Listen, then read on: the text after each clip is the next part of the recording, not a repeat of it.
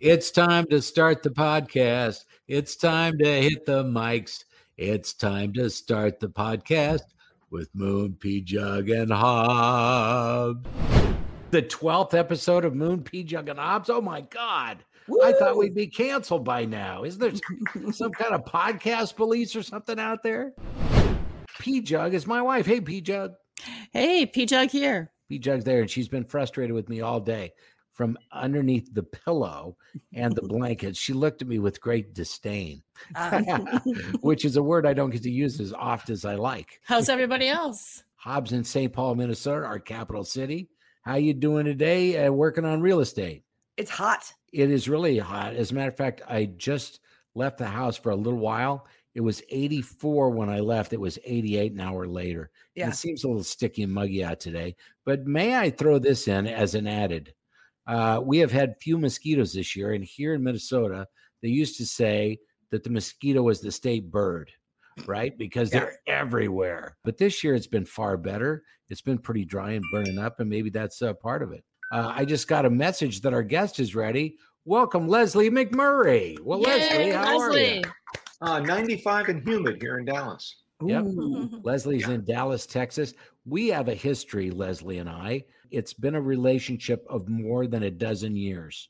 More than that, more like 20 years. 20 years, yeah. When I'm in Houston, Texas, I'm working at a radio station. Call letters KHMX. I know most people don't care. iHeartMedia at that time was still Clear Channel Communications.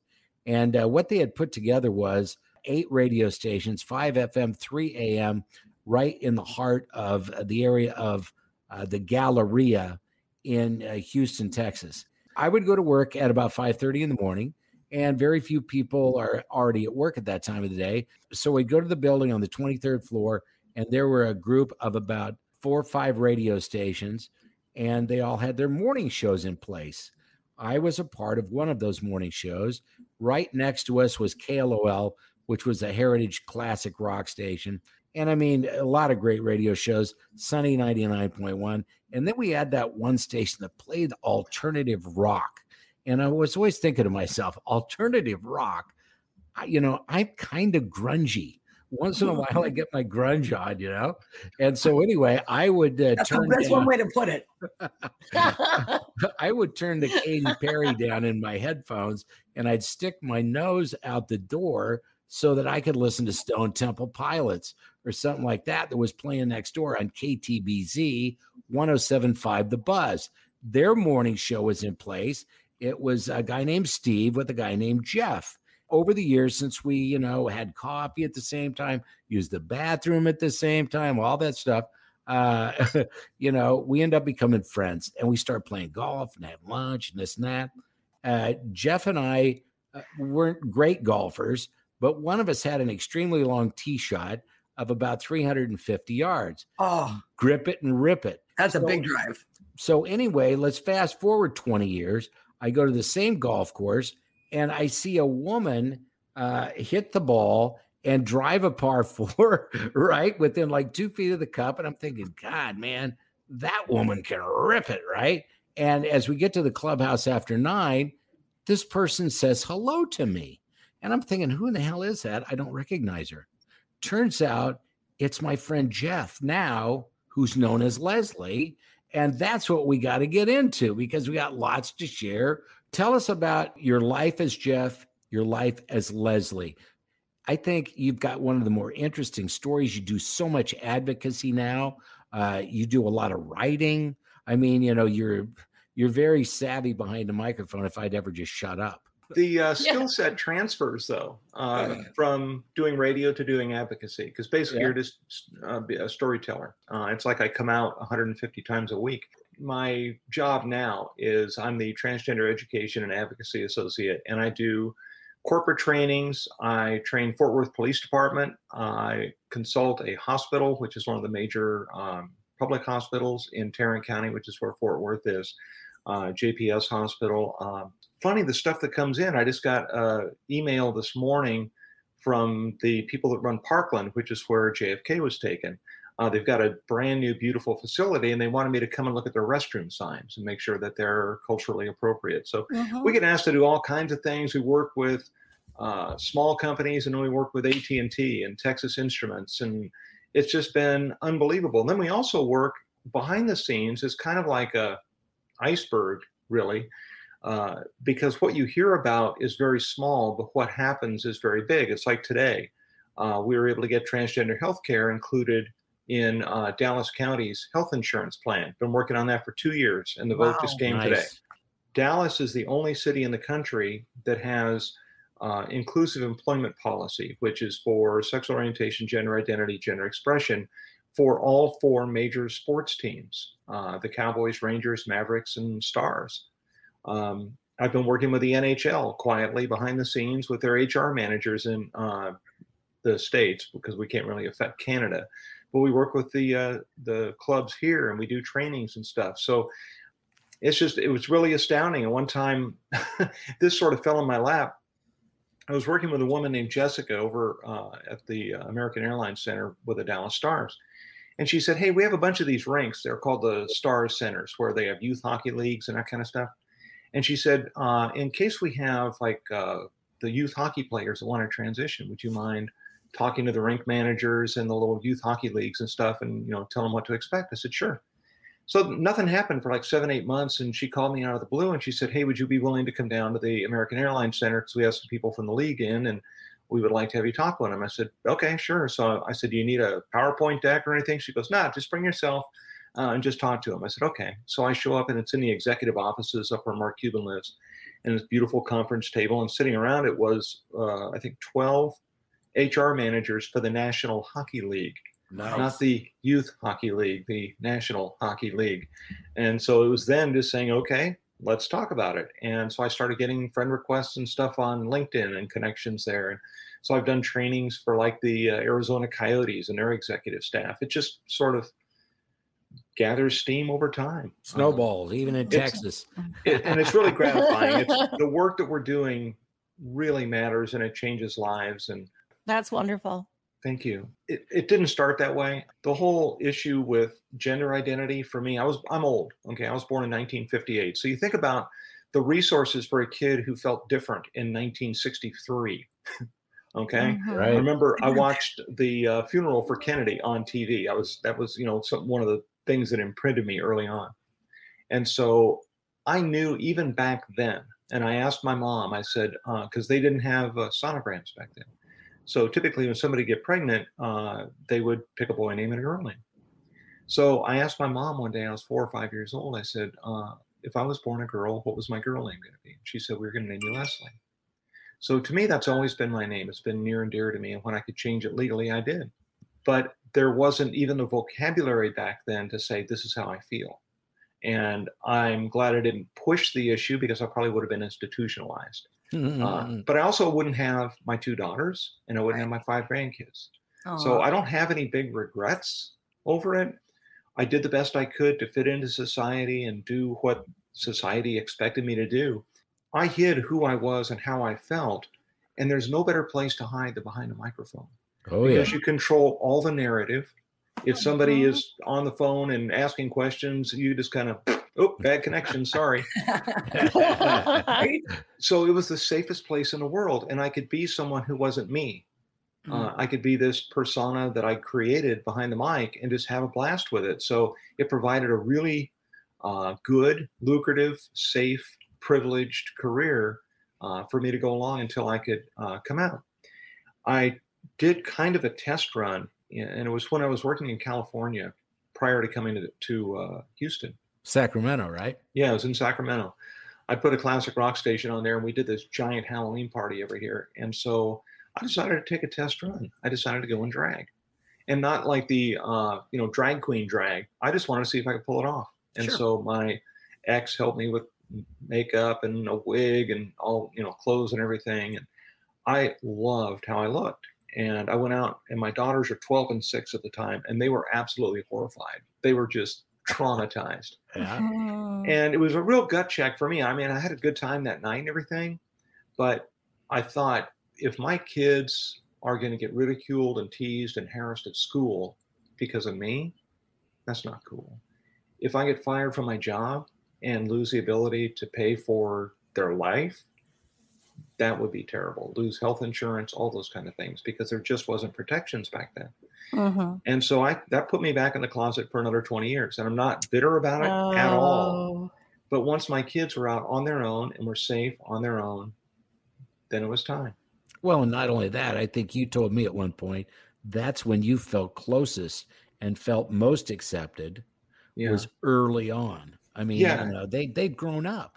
My youngest daughter was, I guess, in her early 20s when I came out, and my oldest daughter was late 20s, I guess. So my oldest is now 40 and my youngest is 34. Now, they were accepting. They loved me anyway. But they had to get to know this new person. It wasn't like flipping a switch. It's like, oh, okay, great. Come on over. Let's talk. As a matter of fact, my wife, Katie, who's also transgender, when I went to San Francisco for my surgery, my down below surgery, my kids came out to be there for me. Aww. And I thought that was cool. The most wonderful thing. Yeah. But we went out to dinner afterwards, and we were in this restaurant in San Francisco, and my daughters are just, it was very uncharacteristic for them. They were asking very personal questions of Katie, and Katie was just answering away. And finally I said, Katie, you don't have to answer any of these.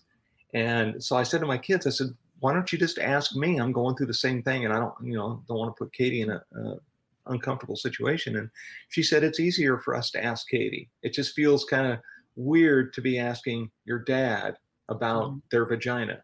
They had to get to know this new person, and it took time, and it's great. My grandkids were of an age where they've only known me as Grandma Lessa. Sure. But a good illustration of kind of where the relationship went and how complicated it can get.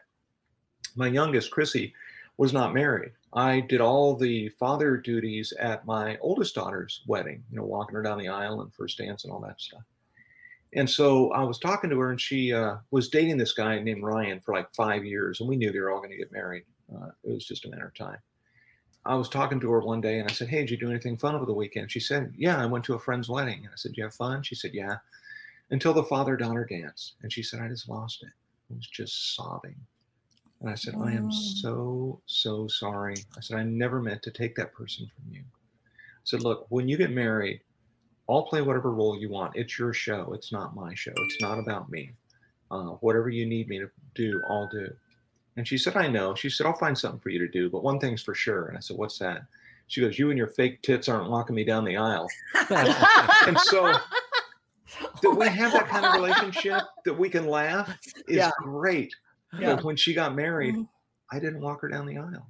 My brother-in-law, or my son-in-law, Chris, did, my oldest daughter's husband. And it was great. He did a beautiful job. But she treated Katie and I with amazing amount of respect. We sat in the front row. And when the pastor typically says, who gives this woman to be married, the usual response is her mother and I do. And since I was remarried and it just didn't fit for the whole fatherly kind of thing, he turned to me and said, Leslie, do you give your blessing to this marriage between Chrissy and Ryan? The only thing I had to do with that wedding is pay for it. I did not plan any aspect of it. And so she handled it beautifully. So she asked if I would speak, and I said, sure. And so I wrote some things because I wanted the people at the wedding to know the little girl that I knew, because they knew her as an adult. So I talked for maybe 4 or 5 minutes, and I handed it off to their best man, Johnny, and then he did the toast and all that. So a little while later, they did the first dance, and she was dancing with Ryan to The Way You Look Tonight from Frank Sinatra. And after a couple of minutes, she passed off Ryan to his mom, and she turned and she put her hand out to me. And I got to dance with my daughter at her wedding. Yes. Oh, that's beautiful. The fact that I was wearing a full-length sequin dress didn't matter one bit to her. And it was a beautiful, I've never felt so loved. I was just bawling the whole time, just tears just running down my face. But I mean, you can see the pictures of it. It looks terrible, but I've never been happier. It was just so respectful and welcoming and loving that she couldn't have done anything better. And so that's my kids. That's something. That's thanks for sharing that. That's really something. Pjugg, are you tearing up a little bit there? It gets me every time I tell that story, and I've told it 100 times. It's one of the things that's most meaningful. And people talk all the time. They get freaked out. Like even teachers have been fired by putting up, like having a female teacher with a picture of her wife. Kids are fine with it. They're like, oh, 2 moms, awesome. But then they go home and tell their parents, hey, my kindergarten teacher, has a wife. And then they get all mad and yell at the school district, and they want to fire teachers and do all that. And it's just insane. I just don't get that sort of thing. But kids can handle more than you think they can. As long as you keep it age appropriate, you can have any kind of conversation with a kid. My 7-year-old, who at the time was 7, granddaughter, she saw the wedding invitation because, of course, I invited my kids to the wedding for Katie and I. So sitting up on the refrigerator, and she knows that her mom's maiden name is McMurray. And so it said Leslie McMurray and Katie Sprinkle request the honor of your presence, yada, yada. So she looks up at it and she says to her mom, is Grandma Leslie your mom? And she said, no, she's my dad, but she's a girl now. And Hannah said, oh, okay. Right. There's a conversation. Yeah, they're very matter of fact. Yeah. I'm going to ask you too, when we started talking about the whole, when you were going through the change and the whole deal, I was wondering, did you lose some of your friends? And, I felt that our conversation kind of led down that path, that some people had stepped aside or stepped back, and I thought it was wrong. And a lot of people don't get it. But you've probably gained a wealth of new friends. When I was working in Houston, I pulled up to my house one day, and they have one of those group mailboxes that are out, kind of neighborhood mailboxes. So, it was just around the corner from my house. So my neighbor came out and he goes, hey, you work for the Buzz, don't you? I said, yeah. And he goes, you must have a lot of friends. I said, no, really don't. I've got a lot of acquaintances. And he goes, well, what's the difference? I said, my friends don't ask me for concert tickets. Yeah. And so it's kind of a flip answer, but that's really true, is that the people you know the best, I already know your favorite show, and you're going to get tickets. Yeah. But I'm going to pay for them, because when somebody gives you concert tickets, they expect them to be, promotionally given away. And if I just hand them to a friend, they don't get the promotional mention. So I'll pay for them, but I'll make sure that you see your favorite show. I don't even have to ask you. But it's like that now, and it's a little bit different, because I've got a number of people for whom I'm their transgender friend. There's a little bit of distance there, but there's a couple of really good, close friends, and I'm just their friend. I'm just their girlfriend. I wanted to ask you too about, not being on the radio anymore, because now I'm not on the radio anymore. Hobbs, who I worked with at KS95 for years, she's not on the radio anymore. I mean, do you miss it? I mean, because you've gone on to bigger and better and more helpful and genuine things, but do you miss sitting behind the mic and just shooting the breeze and having a good time with your pals? I miss doing the show with Steve and Rex. That was an awful lot of fun in Houston and in Sacramento, because we would just sit around and think of, what could we possibly do? And then we do it. And it was just that kind of creative flow was really fun, being plugged into people and connecting. And then Rex moved down to Oklahoma City. Yeah, he's in Oklahoma City. There's stuff like I haven't been able to go back yet to this day and listen to the 9/11 tapes, because we were rolling tape on it, and I don't know where it's in a box, probably somewhere, but I've been able to listen to it. Oh, do you keep in touch with those guys? Oh, yeah, all the time. Matter of fact, Nice. Steve just sent me a gag reel from WB39, because Steve and I used to host the movies. And we would go to a location and just mess with people, and they would use them as bumpers between the movies on Sunday afternoon. And so there was one of them we did to promote Buzz Festival. So it was like 8 or 9 days. It was like a week ahead for Buzz Festival, and we were out there shooting it out at the empty Cynthia Woods Mitchell Pavilion in Houston. And the stage is like 5 feet off the ground. So one of the gags we were doing is have Steve stage dive, but it's an empty venue. And so he jumped off the stage, and so they got it with the camera, and then they came down, and he's lying face down on the pavement. He broke his ankle doing that. And so we ended up having to shoot the rest of the day, and he was being a total good sport about it, but he broke his flipping ankle doing that.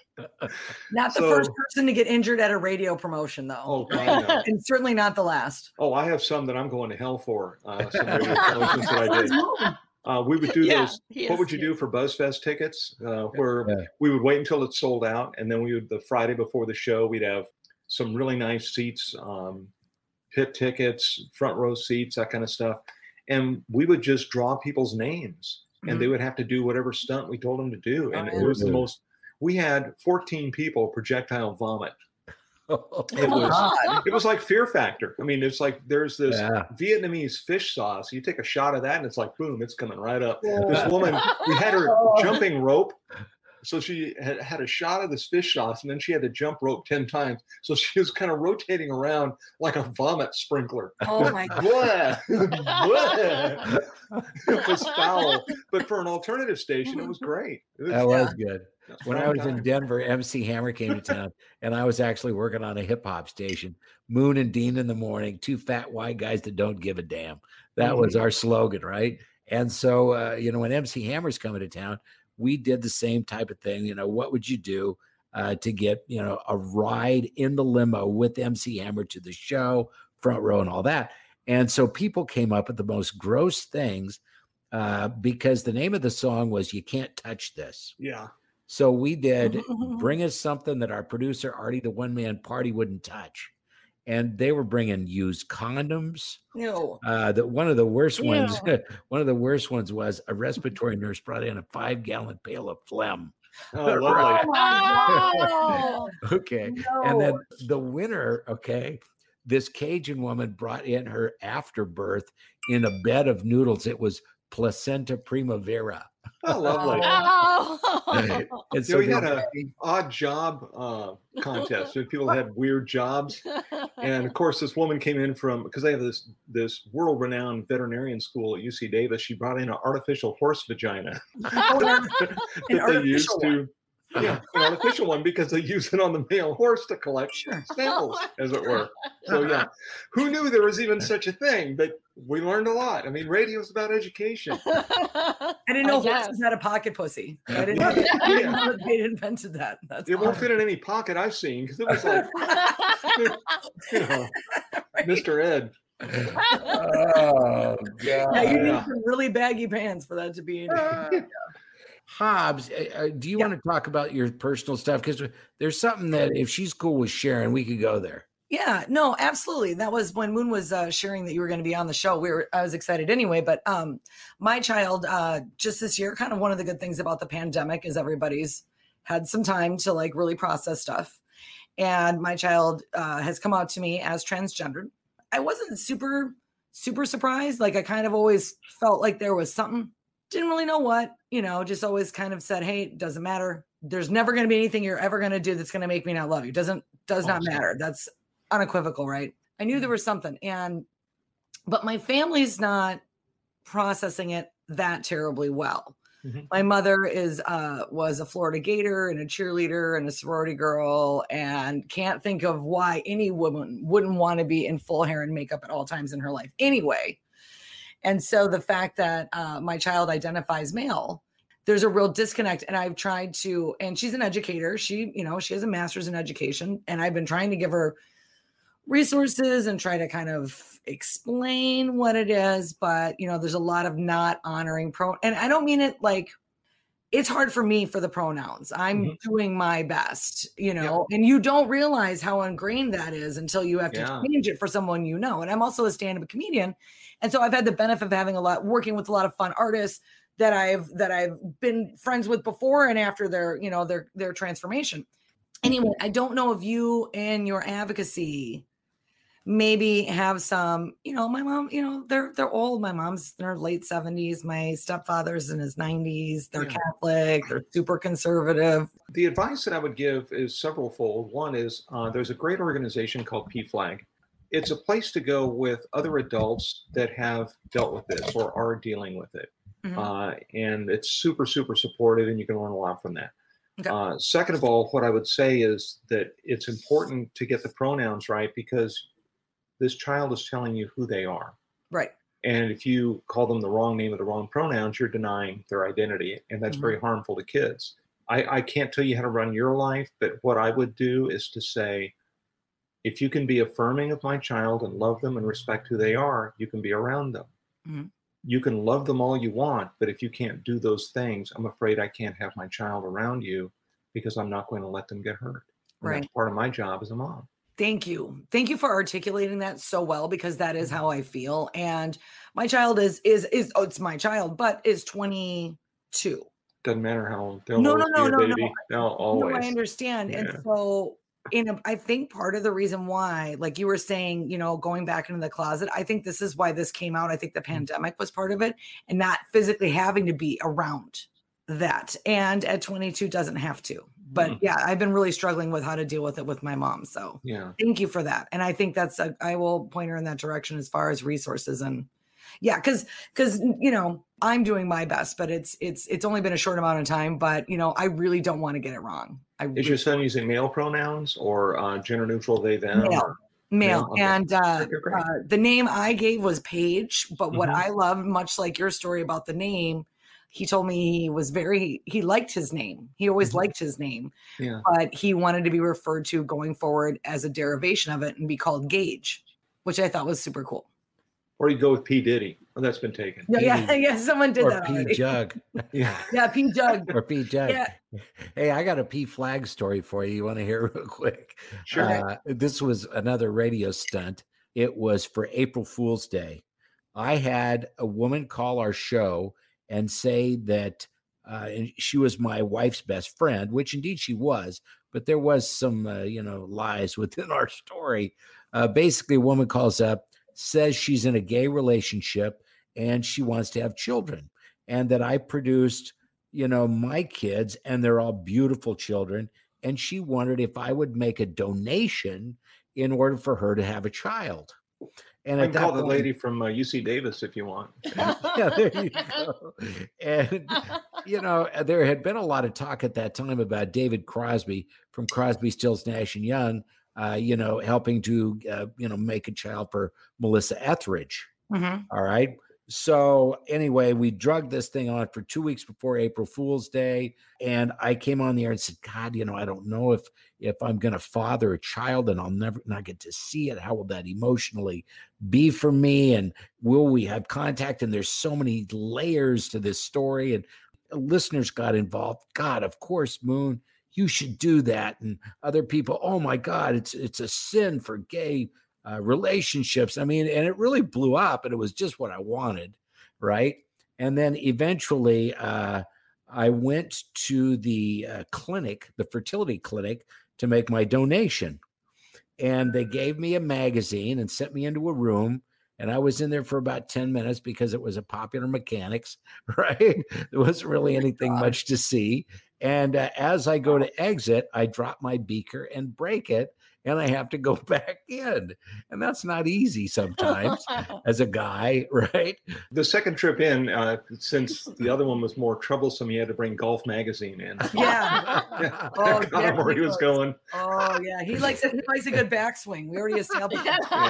Yeah. Well, and the thing about it was with P-Flag, they had followed this whole story, and they did an article on me, how I was going to, open my heart and my... You're such a jerk. Right. Pretty much, Oh, my God. We do nothing for ratings. Will you stop at nothing for ratings? I will stop at nothing for ratings. So anyway, the end of the story, or the punchline of the bit, was I said, I took my donation in, and the assistant said, I'd like you to meet the doctor. And the doctor came out and introduced himself, and his first name was Abe, and his last name was Profools. Abe Profools. What did it sound like when an entire city just booed at the same time at you? Oh my God. But I did. I mean, there were funny. TV stations that were interviewing me and stuff. I mean, and I think it all started with P-Flag because they got the most attention for me immediately because they're kind of a big deal. And I think we've mentioned on the podcast before, I was Grand Marshal at the Houston Pride Parade for 6 years. Now, is there a way that we can kind of follow you, Leslie, in what you write in the publication in Dallas? Or do you have a website, or is there something that we can get more information about stuff? Well, I write for the Dallas Voice, and it's kind of like the Village Voice. It's a LGBT newspaper. I have a regular column in it. It's not in there every week, but it's in when I feel like writing or something, kind of hits me, and I'll go ahead and write. It has a search function, so you can search my name and it'll show archive stuff that I have, like the one that I sent you. I just found it that way. So yeah, that's as far as me personally. As far as my work, I work for LGBT Resource Center called Resource Center.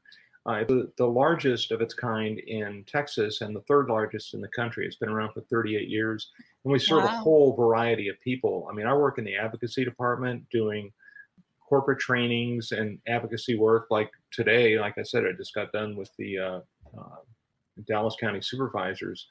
getting transgender health care in for their county employees, which is kind of cool. And then we're working on trying to change school policy because they've issued what's called a Dear Colleague letter that shows that now with this particular administration, they interpret Title IX to include protections for sexual orientation and gender identity. So we go back to the schools and we talk about their local policies, and there's a lot of minutia there.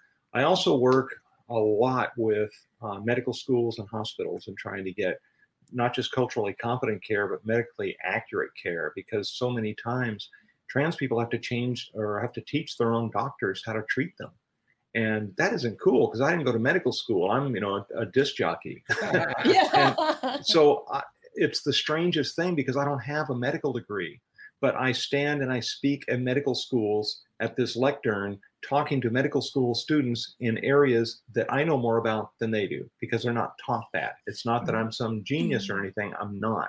And that's what makes it a little bit scary because I don't have all the underpinnings. My knowledge is a mile wide and an inch deep. But for them, my lobbying efforts are to try and get transgender healthcare taught in the general curriculum because right now it's an elective. They call it underserved populations. That's really what it's called? Yeah, underserved populations. Underserved populations. Yeah, because we are very much underserved when it comes to healthcare. I mean, I'm understood, but it just it seems so disheartening that that's the label for it. Academic, Absolutely. That's just how it's treated, So it's really frustrating because the interactions that I've had with doctors have been anywhere from silly to heartbreaking because they just don't know and they don't know how to treat people and they forget stuff. I wanted to ask too about, when you're having all the medical stuff done, what'd you call it? Your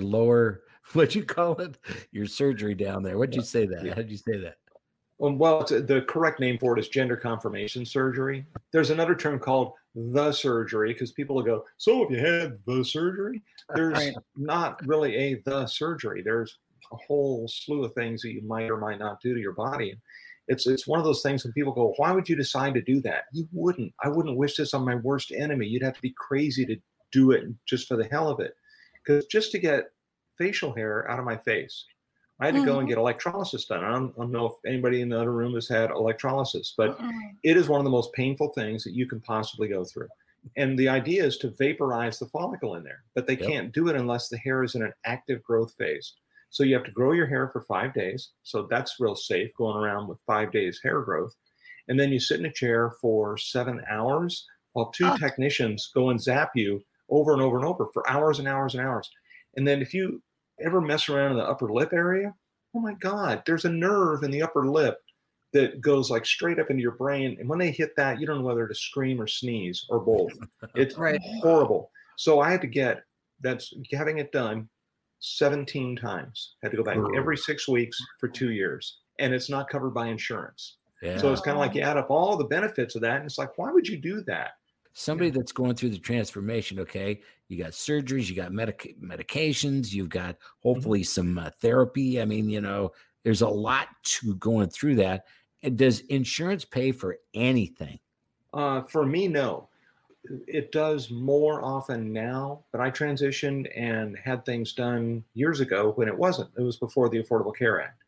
And here's what happened with me. Is I was working for CBS and I was taking cross-sex hormones. I wasn't out to anybody, but I was still on cross-sex hormones and what are called androgen blockers. And how much were those? Those are about $150 a month, and that was out of my pocket. Okay. And so, but when they bill insurance on it, they put what's called an ICD-10 code. And everything that you've ever had done to you at a doctor's office has an ICD-10 code attached to it. Every time you go, they put an ICD-10 code because that's what insurance bills off of, is those codes. And so the code for what they were doing with me is F64.9, which is nonspecific gender identity disorder. And so once you have that in there, when I lost my job after I came out, I went to get private health insurance and they looked at my medical records and it shows that I had an F64.9. They said, well, that's considered a pre-existing condition, so no health care for you. So I became a cash customer. My primary care physician was urgent care. So that kind of sucked. And so instead of having things covered by insurance, it was covered by my 401k. So I was going to use that money to retire, but instead I bought this.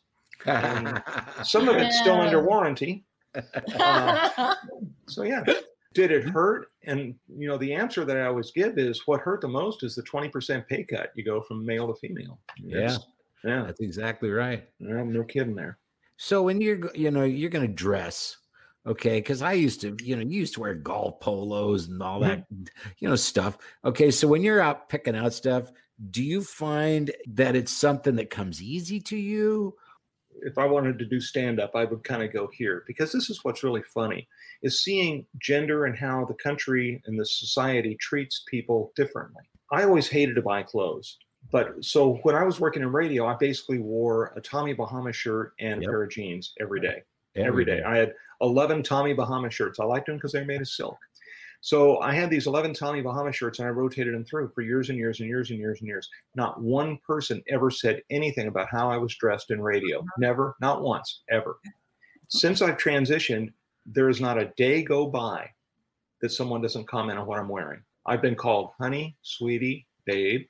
I got told that a T-shirt that I was wearing made me look booby, which is nice. So I stopped the guy and I said, in what world is that okay to say to someone? I said, you don't say that to people. That's just completely inappropriate. I worked in a job. I sold Harley Davidsons for a while.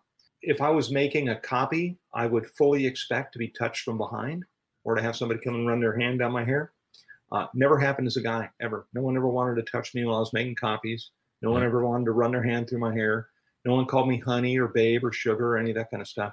And it's kind of weird being a trans person, because as a woman, I feel appalled by that kind of sexist behavior. But as a trans woman, it's oddly affirming, because they're treating me as a woman, which is like crap. So you're treating me like shit, so I know you accept me. Exactly. You're treating me like any other woman, which is like crap. So I've been accepted. So yay me. So yeah, it's been very interesting seeing how things are different. I was with my wife at a law conference, because she's now a judge, but she was an attorney at the time. And so it was one of those it was like a radio convention. There's 1 million people there. And she had some friends who were up at this bar on the second floor that we could see up there. And so they had this glass elevator at the hotel in San Antonio. So it was packed. I mean, it was like jammed, elbows everywhere. And so the elevator came down, everybody piled out, and then this whole crowd of people just stood there. And I'm like, come on, get on, go. And turned out they were looking at us to get on, because it was all a bunch of guys, and they were waiting for the women to get on first. Mm-hmm. And I never had that social cue growing up. That wasn't something that was instilled in me, is as a woman, get on that elevator first, or to kind of at least be aware. I don't expect guys to open the door for me, but I'm aware of their presence. I walk to my car differently than I did. If I was going out drinking, I never thought about walking to my car by myself, ever. Never worried about it. I didn't have my keys out. I wasn't, head on a swivel. I am now. I'm aware. Do you feel like you're safe? I mean, I'm sure that in major metropolitan areas, in downtown areas especially, no matter where you go, they can be troubled. But you hear about news stories where people, are, who are trans, just are attacked for absolutely zero reason. Yeah. And one of the things I wanted to bring up too is you sent me an article, and I sent this over to Hobbs and to Pjugg as well. And it was about the sisters. Now, if you remember, Pjugg and Hobbs, that we just had Sister Tasha Salad, which I think is probably one of the best names ever. Sister Tasha Salad joined us a couple of weeks ago. He is in the chapter here. It's called Ladies of the Lakes. And if you Google it, it's really a fun group, and they do so much. Tell them about the story, that people aren't going to see that I shared with my cohorts here. I'll start by saying that last year in the United States, 44 trans women were murdered, pretty much for just being who they are. Across the world, the number is around 350 or so, and it just grows every year. And I say those are the ones that we know about, because not everyone is reported, not everyone is identified as transgender. Sometimes the parents are embarrassed and they don't report it that way. So 44 is the number that we know about, and this year we're looking to exceed that by a fair margin. So yeah, it is dangerous. But hey, you have to remember, I live in Texas. When you go get your driver's license, they issue you a gun. It's a mandatory carry state. Pretty much. When the Pulse nightclub shooting happened back in Orlando, this was several years ago, our community center, which is beautiful, it's 20,000 square foot. The center had just been finished, and the community just gravitated to it. There was thousands of people, and we did this candlelight vigil and a march down to what's called the Legacy of Love Monument. And that's one of the things in Oak Lawn in Dallas is our Montrose area. That's the LGBT crossroads. There's even a monument down there at Throckmorton and Cedar Springs that memorializes the crossroads. But the Legacy of Love Monument, it's a circular monument that has bricks all around it. And it's at an intersection there between Oak Lawn and Cedar Springs Boulevard. And so people had brought flowers and cards and stuffed animals, and it just was overflowing with this sort of stuff. Working for the Resource Center and being deeply affected by that and the community that we serve, I just, with all that was going on, I was completely overwhelmed. And it was like a hot day because it was in late June. It was just a couple of days after the shooting. And so I felt like I was being suffocated. So I just left and got in my car and I drove down and parked in the Walgreens parking lot there. And I just walked over to the monument and sat down. And I was just looking at all the flowers and teddy bears and stuffed animals and thinking of the 49 people that lost their lives for what? Nothing. They were just murdered, having a good time. And I just was sobbing there. I mean, I'm head in my hands, ugly crying. I'm by myself. And there was cars, traffic going on around. And I was just sitting at this little island because the Legacy of Love is on an island kind of in the middle of traffic. And so the next thing I knew is one of the sisters of Perpetual Indulgence, she came down, she knelt down next to me, put her arms around me and just held me. And I just put my face in her chest and sobbed. I found out later that her name was Lana Jockey, which I love as well. Yeah. And we've been out and had lunch since then because we became connected because of that, because I had no idea anyone else was even around. I didn't know she was around. But I got home and I took a nap and I woke up and there was a picture of me on Facebook. No one knew who it was. That somebody had just taken a picture and it had like 5,000 views on it. And it was just going click, click, click, click, like that. And so I called my editor at The Voice and I said, I know who's in that picture. And she said, who? And I said, it's me. And she went, oh my God. And I said, would you want me to write about that? And she said, yeah. So I wrote a story about it, just about the compassion of the sisters and just another person for someone they didn't even know. Really, the lesson of that is if you see somebody near the edge, reach out to them. Not everybody's wired that way, and I get that, but you just never know. I mean, there's a story, I don't know if you've come across it, but there was a guy who was suicidal, and he was going to jump off the Golden Gate Bridge. And he left his house, and he made a vow to himself. If anybody said, are you okay? Or can I help you? Or is everything all right? I won't do it. But if nobody says anything, I'm going to jump off the bridge. And he took a bus, he rode public transportation, he was sitting on the bus just sobbing, tears streaming down his face. Nobody said jack to him. So he got to the bridge, he walked along, got to mid-span. A girl came up and said, excuse me. And he's like, my salvation. Mm-hmm. And she handed him a camera and said, will you take my picture? And he said, okay, took her picture, handed the camera back and jumped off the Golden Gate Bridge. No. But he survived. He's one of the few survivors, so we know what happened. Wow. We know what the story was. And he's recovered. He's living an okay life. He's happy. But we know what happened now with somebody, and you normally don't when someone takes their own life. So I don't mean to take the podcast in a dark direction, but this is really, really important stuff, is that if you see somebody suffering, it doesn't cost you anything. Just show a little compassion. That's right. Yes. Good. If you see something, say something. That's what they say at the airport. Yeah. And I think that ought to, really encompass more of life. If you see something, say something. Because there's a lot of times somebody does look obviously distressed or troubled, and we just turn our heads and think, okay, I got to get to Culver's and get some custard. I mean, it's America, for Christ's sakes. Yeah. We're not worried about other people. We're all into ourselves. I just wanted to ask Leslie about his wife, Katie, or your wife. Tell me about her.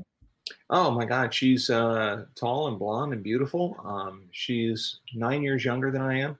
She was an attorney. She put herself through law school in San Antonio at St. Mary's, and she practiced law. She was she worked in the public defender's office for Dallas County for like 14, 15 years. And then she went out on solo practice for a while, and then a couple of years ago, she got offered the job as a magistrate. And so now she's a magistrate judge in Dallas County. Wow. And she is the only and first transgender judge at the county level in the state of Texas ever. So wow, yay! And she's a self-made woman, so she's amazing. And it's nice. It's one of the things I talk about with TV guys, because I kind of waggle my finger at them and I say, the only time you're doing stories on trans people is when we get murdered. And it's like, oh, another sex worker was found dead, shot 14 times or something. Why don't you tell stories about how we lived instead of how we died?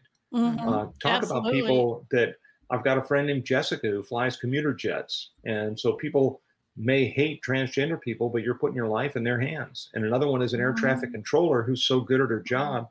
She went from the DFW air traffic control complex to the FAA center in Washington, D.C. to train air traffic controllers. And so we're all walks of life.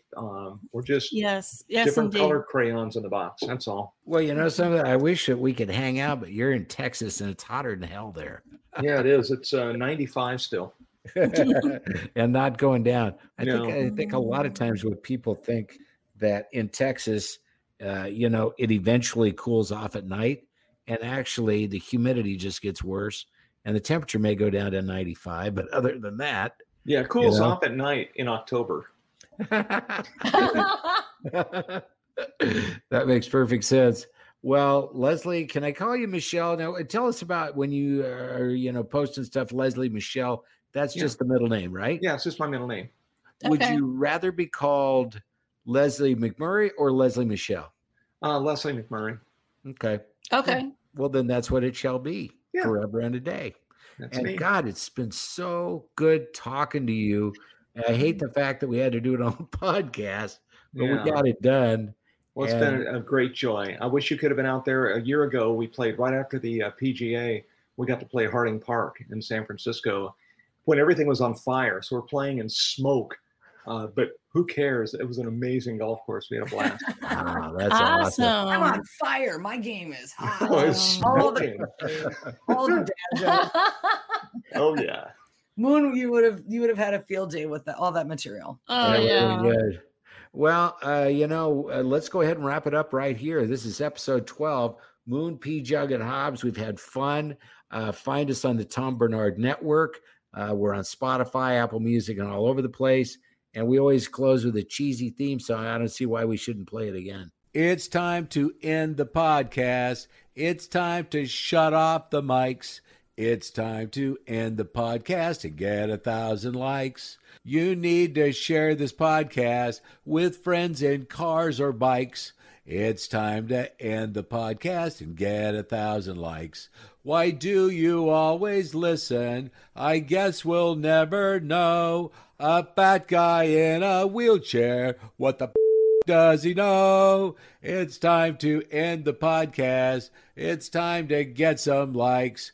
Go to your computer, type it in, you're gonna win. We are out of lyrics in Moon, Pjugg, and Hobbs. That was wonderful. Bravo! I loved that. Oh, it was great. Well, it was pretty good. Well, it wasn't bad. Well, there were parts of it that weren't very good, though. It could have been a lot better. I didn't really like it. It was pretty terrible. It was bad. It was awful. It was terrible. Get him away! Hey, boo! Boo! Let's put this show out of its misery.